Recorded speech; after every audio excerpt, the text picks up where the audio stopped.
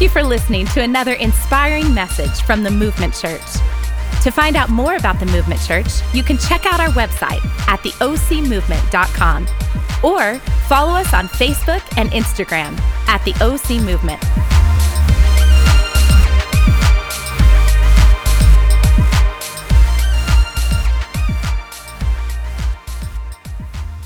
All right, good morning. Well, you may have noticed that Pastor Carrie and Megan are not here today. They are enjoying a much-deserved vacation, but for those of you that know them, which is probably all of you, they are missing you so bad. I already got text messages, international text messages this morning to say, make sure they know we miss them. So they send you their love, and we're so excited that they got this opportunity to get away for just a minute. But as Pastor Megan just said, we have a special Sunday in store for you. Are you ready for this? That's right, 10 minutes each. It's going to be a great Sunday. But hey, you should know, I get the opportunity to introduce not only some three people that are going to rock your face off, but some people that also are some of my favorite people in the world personally. But as you also may have noticed, they were all up here on stage just a few minutes ago.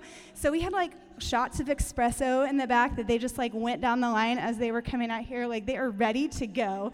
But give it up for them as they come on stage, guys. Like lean in. I'm telling you, I've heard these messages. They're incredible. Lean in, laugh, tell them that's good, just like you would for Pastor Carrie and Megan, because trust me, it's going to be good. All right, are you ready for a great day?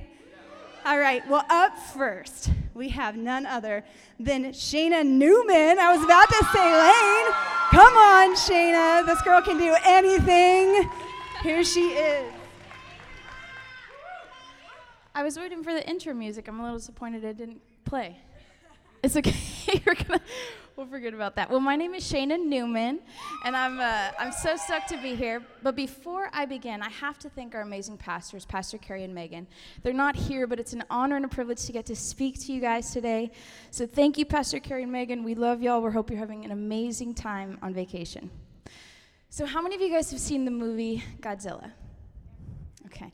Well, there's a scene in the movie where Godzilla is storming through the city. Buildings are being crushed underneath his feet. Everything he touches is obliterated. People are running and screaming for their lives. It's chaos everywhere. That was basically me as a child growing up. I was a little ball of destruction, and whenever I was around, someone was going to get hurt. My mom told me a story. I was 2 years old, and I'd go on play dates with my cousin, and I'd get so excited to see him that I'd run. I was a fat baby, so I'd kind of waddle up and blindside tackle him to the ground. Then he'd start crying, and I'd get annoyed that he started crying, so I'd sit on him, which would make him cry more because I was twice his size, even though he was older than me. Needless to say, I was not a gentle baby growing up. Unfortunately, not much has changed. Y'all pray for my husband. But you can imagine my reaction when Pastor Carrie and Megan asked me to speak on gentleness. Real talk, y'all. I legitimately thought, gentleness is the least valuable fruit of the Spirit. Like, who needs gentleness unless you're a nursing mother? And I don't have kids, nor do I really like babies, so what do I need gentleness for? Don't judge me. I told you, real talk, okay? But as I began studying for this message, I realized my thoughts were not that far off from how society is today. See, we live in a society that says aggressiveness and cutthroat competition are what it takes to succeed. We've heard fight your way to the top. If you want it, take it. We've all heard the old saying, nice guys finish last. Unfortunately, our world has lost the importance of gentleness. But I want to challenge you guys with something. God doesn't do anything arbitrarily. So the fact that he placed gentleness as one of only 9 fruits of the Spirit shows the importance that he has on this characteristic. And if we're going to be all that he's called and created us to be, we need to redefine and revalue gentleness. So the verses everyone's been speaking from are Galatians 5:22 through 23, which lists out the fruit of the Spirit, and gentleness is number 8 on that list. Now, some of you may or may not know, but the Bible wasn't actually written in English. The Old Testament was written in Hebrew. The New Testament was written in Greek. So the Greek word for gentleness here is praotes. And praotes is actually defined by 2 words, meekness and gentleness. See, gentleness alone refers to actions, our external behavior, whereas praotes refers to the state of a heart and mind. It's our internal attitude.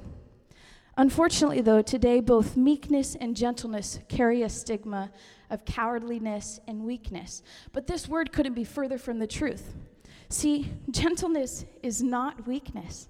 It's not being a doormat. It's not being less than, or even thinking of yourselves less than others. In fact, this word was used by the Greeks to describe their most prized possession, a war horse.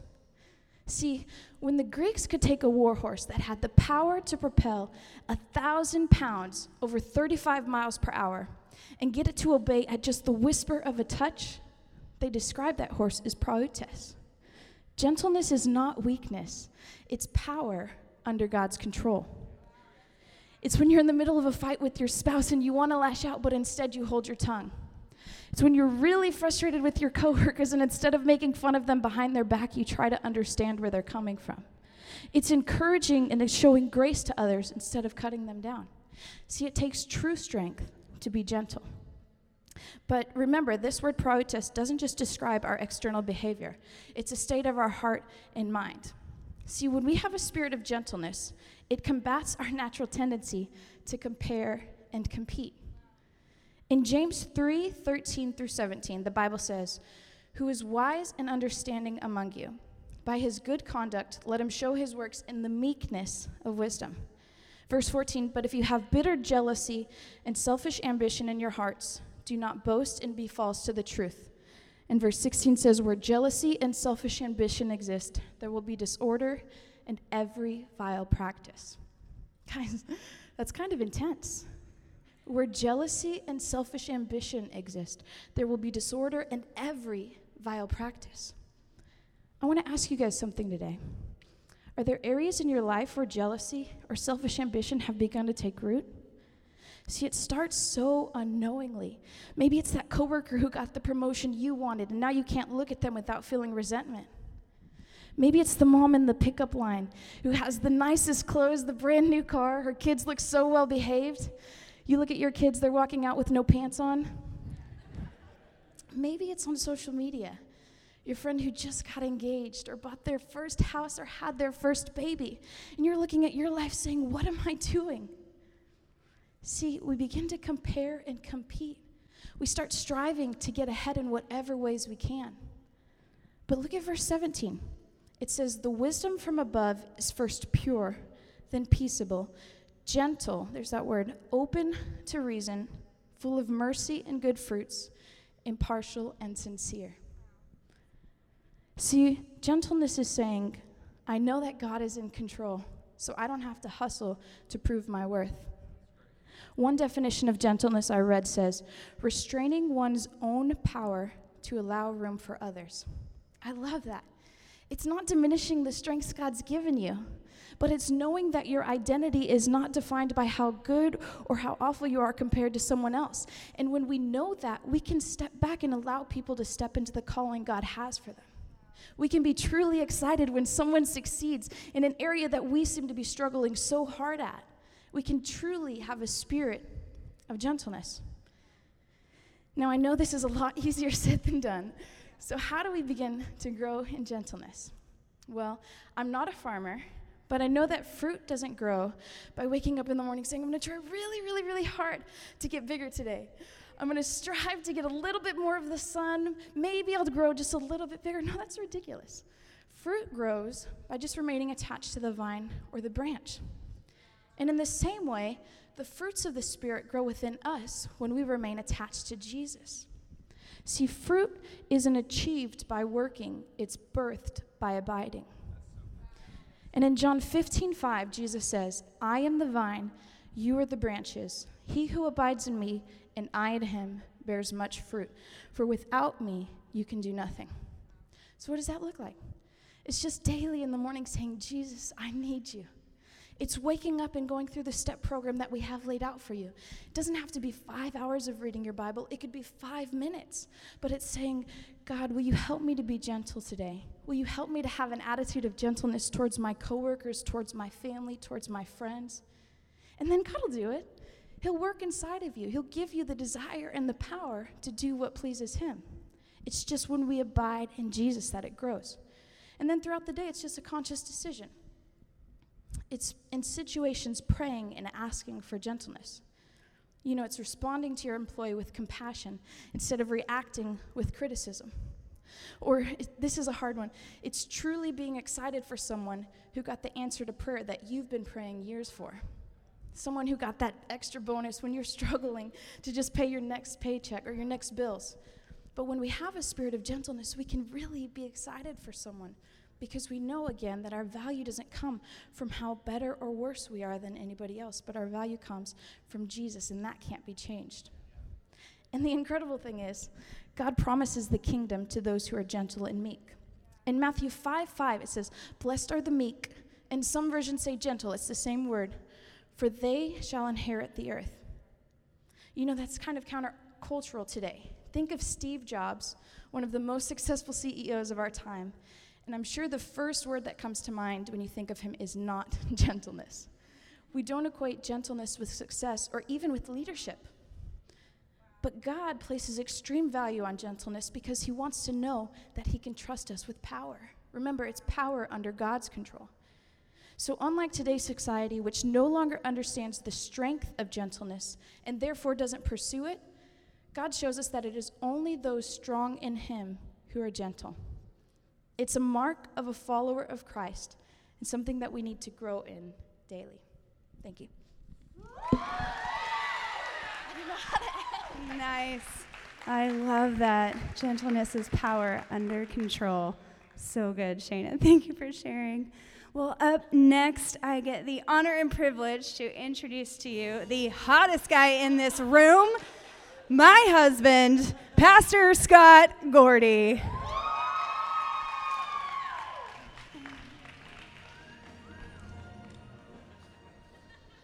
I would have worn my Star Wars shirt if I had known that they were going to play Star Wars music for me.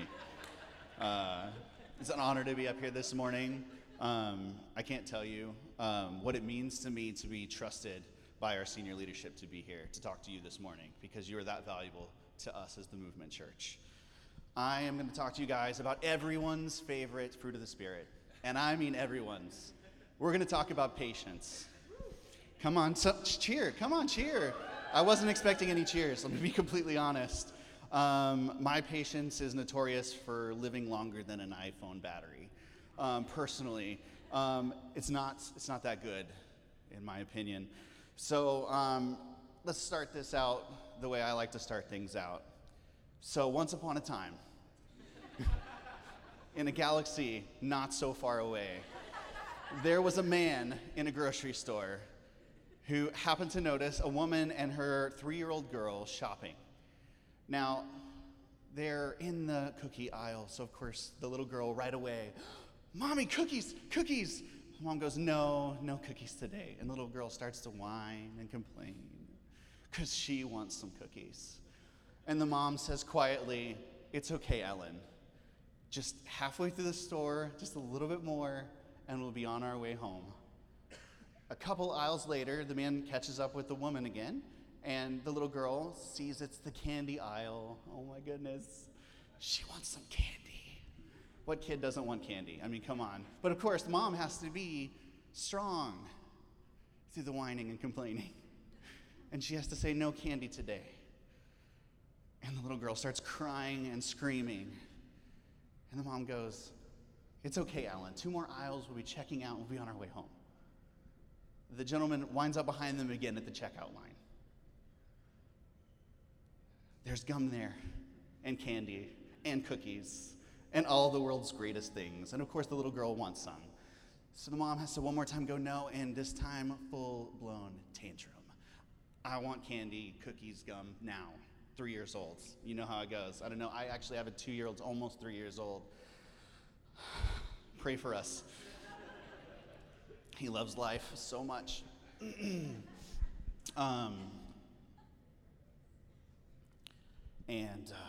The mom, one more time. "Ellen, 5 minutes, we'll be through checkout. We'll be in the car on our way home. It'll be nap time. Things will be great." So the gentleman is so intrigued, so impressed, that he follows the lady out to the parking lot and says, "Ma'am, you did so good in there. You were so patient with little Ellen." She goes, "This is Tammy. I'm Ellen."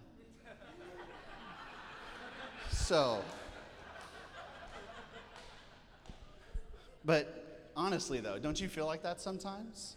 We've all been there, but don't worry, there's good news. The Bible says in Romans 5:3-4, we also have joy with our troubles because we know that these troubles produce patience, and patience produces character, and character produces hope. So without the troubles, you'll have trouble finding hope. So it's critical. So Reverend Dr. George Campbell Morgan, late 19th century, early 2000s, I'm going to read you a quote from him. He was a British evangelist and preacher and leading Bible scholar at the time. He said, "Waiting for God is not laziness. Waiting for God is not going to sleep. Waiting for God is not the abandonment of effort. Waiting for God means first, activity under command. Second, readiness for any new command that may come. And third, the ability to do nothing until that command is given." That's hard. That's not easy. There's really no doubting, no disputing that a Christian should be patient. It's one of the fruits of the Spirit. God put it there because we know that we must be patient. But sometimes we have to pray like this: God, bless me with patience. Not the opportunities to be patient, because we've done that and it doesn't work. Actually, give me the patience, please. I think we don't understand what patience is. I think that's where the miscommunication is in that particular prayer. So what is patience? Let me give you a few words. Patience is perseverance, persistence, endurance, tenacity, application, staying power, determination, and resolve.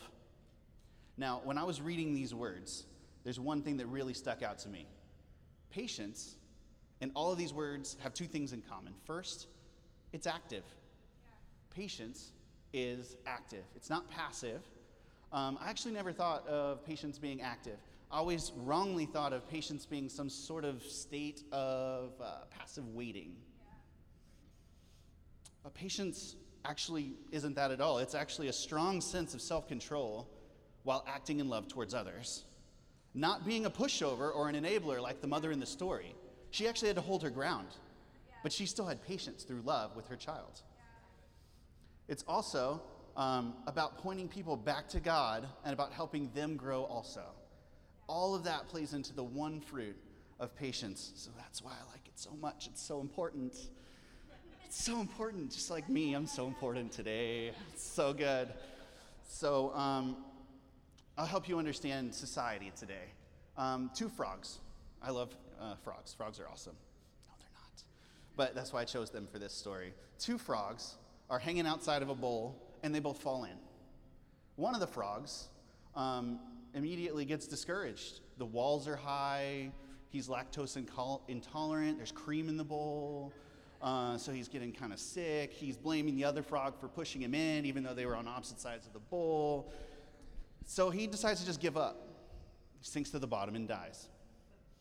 So exciting, right? But the other frog, he's not going to give up. He's determined. I'm going to swim as hard as I can, and something might happen. It just might. I'm going to not give up. I'm going to practice patience and perseverance. And he starts kicking and churning as hard as he can. And after a while, he finds he's actually standing on a platform of solid butter. And he hops out of the bowl. And it's just fine. Patience is active. You actually get to choose how you handle patience. And really, every scenario in life, it all comes down to choice. Your choice. You can blame others. You can hold a victim mentality. And you can drown and die in your own sorrows. That's your choice. But you could keep kicking and churning, and that cream that you fell into, A, it's really awesome cream, and B, it turns into butter and provides you your way out. It's your leverage onto your next challenge. It's your hope. Second, patience is strong. It's not weak. This is a huge misconception. I believe that patience has been domesticated and pacified so much that it's often thought of as weak. Patience is not a domestic thing. It's a thing that we're built with. It's active.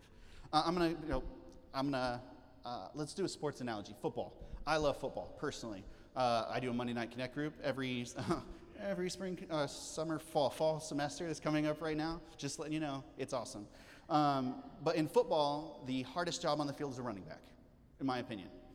He has to face down 11 guys who want nothing more than to knock him on his butt and make sure he doesn't move forward. That's his job, to run at those guys. Good news for him, he has a coach and a team who are on his side helping him. So the play gets called, coach calls in the play, quarterback says, okay, guys, this is what we're going to do. Everybody goes to their position.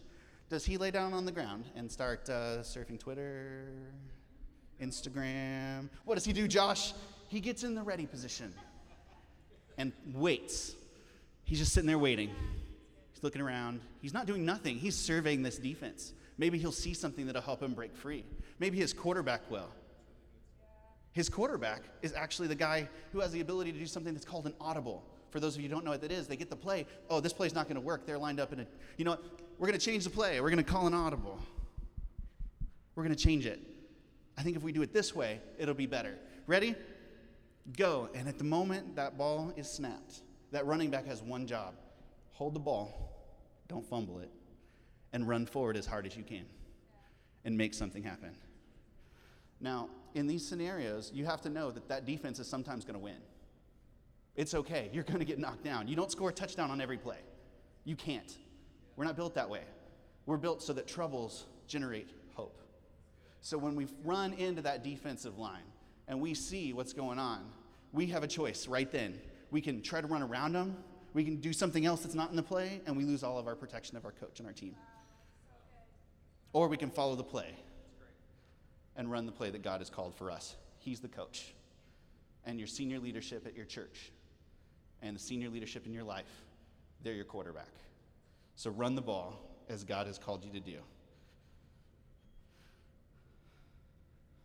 So the promise today, the one thing I want you to remember, the thing that I wouldn't survive if you didn't remember today after all of this, is that the promise from the passage today is that troubles produce patience. Patience produces character, and character produces hope. So practice patience so that your hope can grow. Thank you.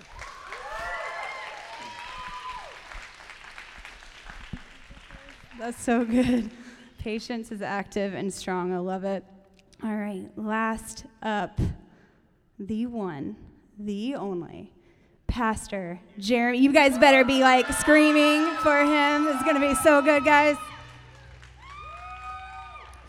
Hey. That's been great. Like, seriously, I don't know how to follow Shayna or Pastor Scott. Like, I don't know how to do that, but it's so good, right? They have been so good. So good. And that's actually what I want to talk to you about. Is my fruit of the Spirit is goodness. I think we actually overuse the word good.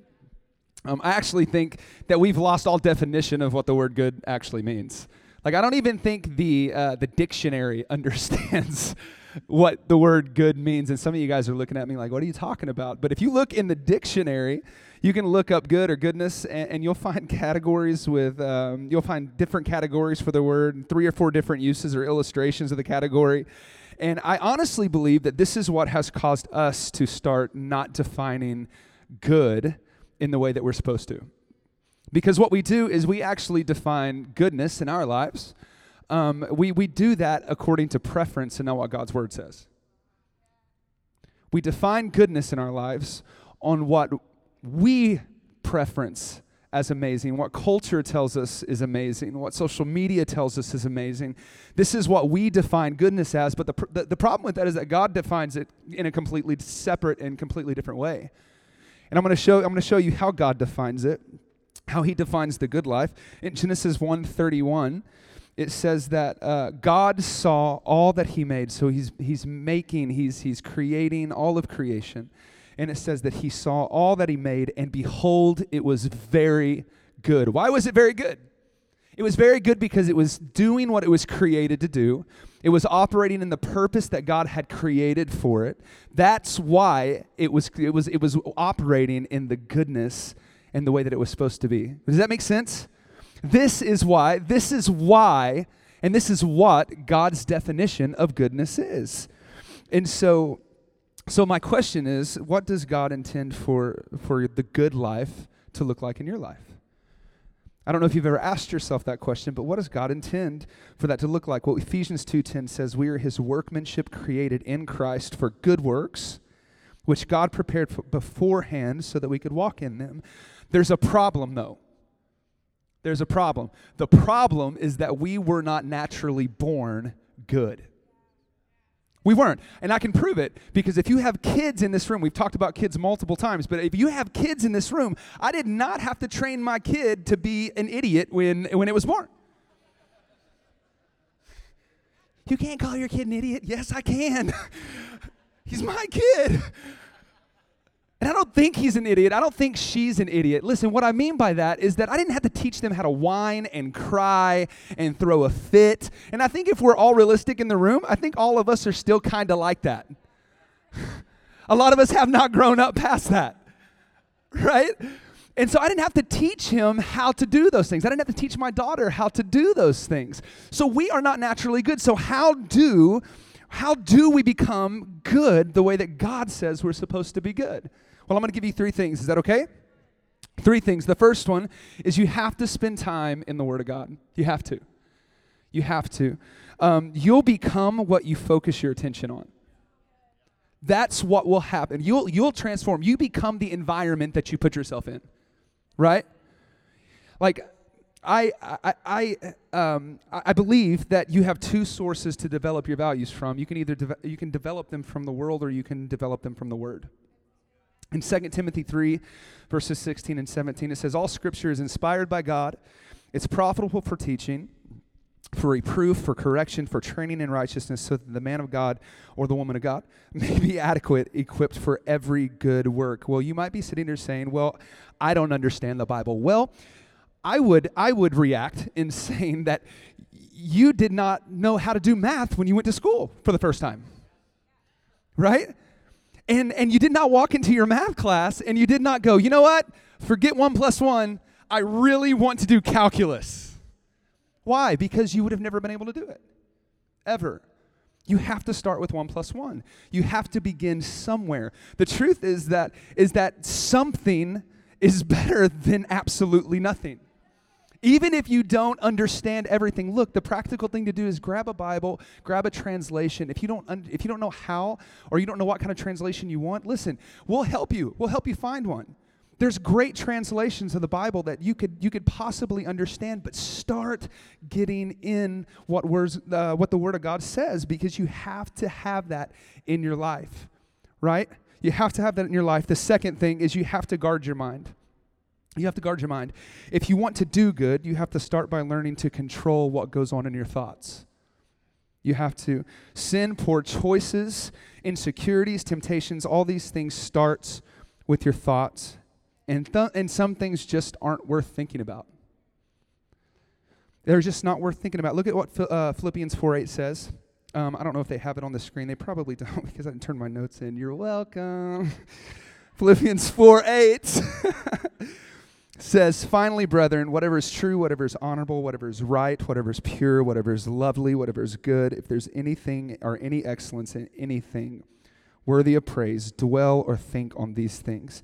Now, what I do want you to understand is I'm not advocating an irresponsible mindset. I'm not saying that you should not think about the things that are necessary in your everyday life. What I am saying is that you should not think on those things if it causes dysfunction, if it causes you to, if it fuels your insecurity, if it fuels confusion. You don't need to think on those things. You don't need to. You need to concentrate on what's peace and what's good. Well, how do I do that? Start by just waking up and going, God, I am so glad that I'm alive. Well, I'm not glad I'm alive. Well, be thankful that when it rained last night, it didn't rain on you. I don't know. Find something to be thankful for. Does that make sense? Because if you think on the things that God intends you to think about, listen, that's what guards your heart and your mind. That's what keeps the stuff that doesn't need to be in your mind out of your mind. And it's going to be something that's constant too. You're going to have to continually do it, but you have to guard your mind. You have to guard your thoughts. And the third thing is dare to be different. You got to dare to be different than what culture tells you that you need to be. This is what the good life to God looks like. It's challenging and it's exciting. You get in the Word, you guard your heart, and you got to dare to be different. You have to. God has not called you to look like everything else. Can you reach the world? Absolutely. Is it okay to go to a movie? Yes. Is it okay to listen to secular music? Yeah. It's okay. Truthfully, Christian music may not be as good.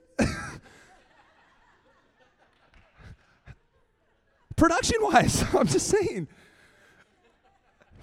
I'm just going to say it. Like everyone's thinking it. I'm going to say it. But, listen, you got to dare to be different. Look what John 3 John 1:11 says. Beloved, do not imitate what is evil, but what is good. The one who does good is of God, and the one who does evil has not seen God. And what this reminds me of, there's a story in Scripture, and I'm just going to briefly touch on it. And it's about 3 Israelite boys. And King Nebuchadnezzar was trying to get them to worship him. They were praying to God, and they were different. They were different. And Nebuchadnezzar was like, listen, you boys, you're going to do what I say, and when you hear the music, you're going to worship me, or I'm going to kill you. You know, like, hide your kids, hide your wife. I'm going to kill you. It's okay to laugh in church. And they were like, no, I'm not going to do it. I'm not going to do it. So Nebuchadnezzar brings them to the fiery furnace, and it says in Scripture that he heated it up so hot that the bodyguards, when they opened the furnace, just dropped dead. That'd be like you opening the oven after you cooked cookies and just like, dead. Done. Like, that's intense. That is intense. Just done. And then he throws the 3 boys in the fiery furnace. And I love what happens next.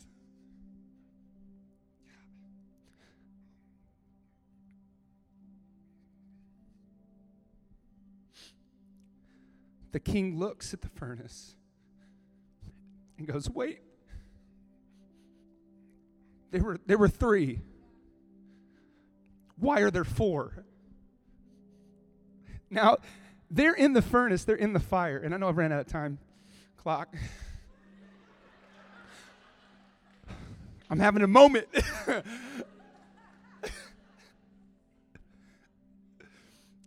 And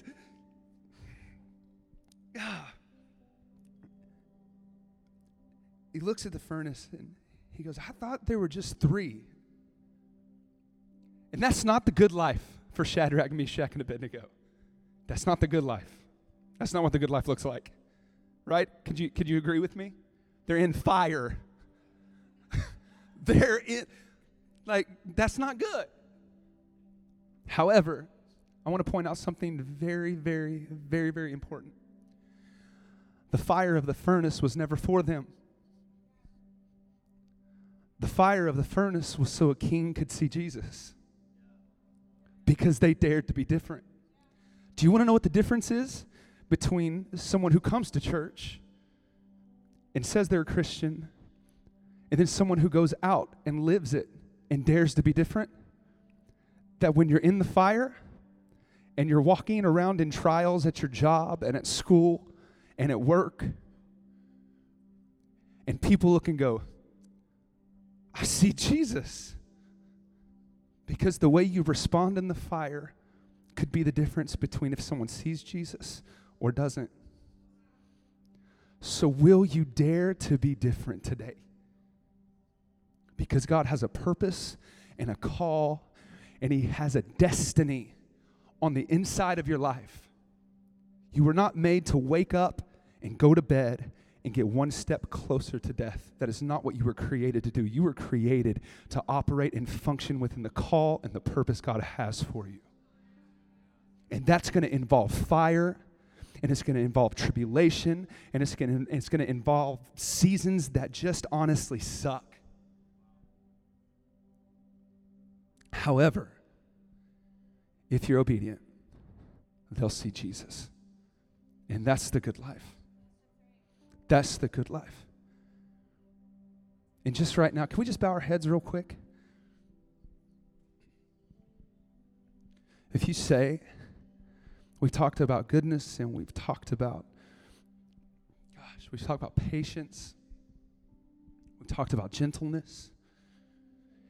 And if you say, Jeremy, I struggle with one of these three things. It's just struggling. You know, I'm going through a furnace right now, and it's just crazy, and I'm struggling with all three of these things or one of these three things. Could you just raise your hand? Could I just, real quick, this is all over the room. I just want to pray a prayer just real quick. Just pray for all of us. Father, we love you and we thank you. We thank you that you are the God of the furnace. You're the God of the mountaintop. That you are God in our weakness and when we don't know what to do.